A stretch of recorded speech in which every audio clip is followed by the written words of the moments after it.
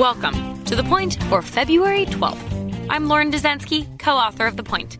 I'm here to cut through the political spin to bring you the news you need to know.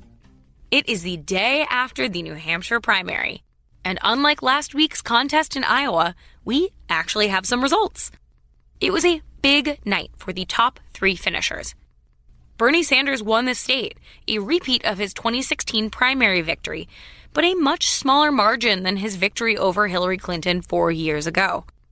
Behind him, in second place, was Pete Buttigieg, a reflection of how close this race is between these top two candidates. The third place finisher was a surprise, Amy Klobuchar. Klobuchar didn't exactly impress in the Iowa caucuses, but she delivered a strong debate performance ahead of the New Hampshire primary, which helped coax undecided voters into her corner on primary day. After Klobuchar, in fourth place was Elizabeth Warren. It's a disappointing finish for the senator from neighboring Massachusetts. In her speech to supporters at the end of the night, Warren made a point to thank her friend Amy, a sign of the goodwill that still exists in this primary race. And in fifth place, Joe Biden.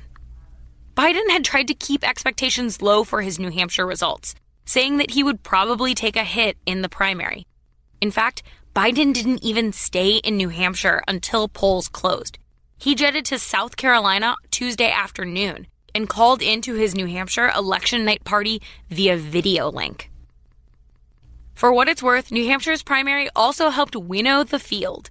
3 candidates dropped out after results came in Tuesday night: Andrew Yang, Michael Bennet, and Deval Patrick. The number of Democrats now running is down to a slim 8 people. That brings us to the point. New Hampshire is over. Now it's on to another caucus, this time in Nevada.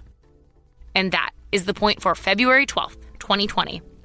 For more updates throughout the week, including our Sunday night campaign edition, subscribe to The Point newsletter at cnn.com/thepoint.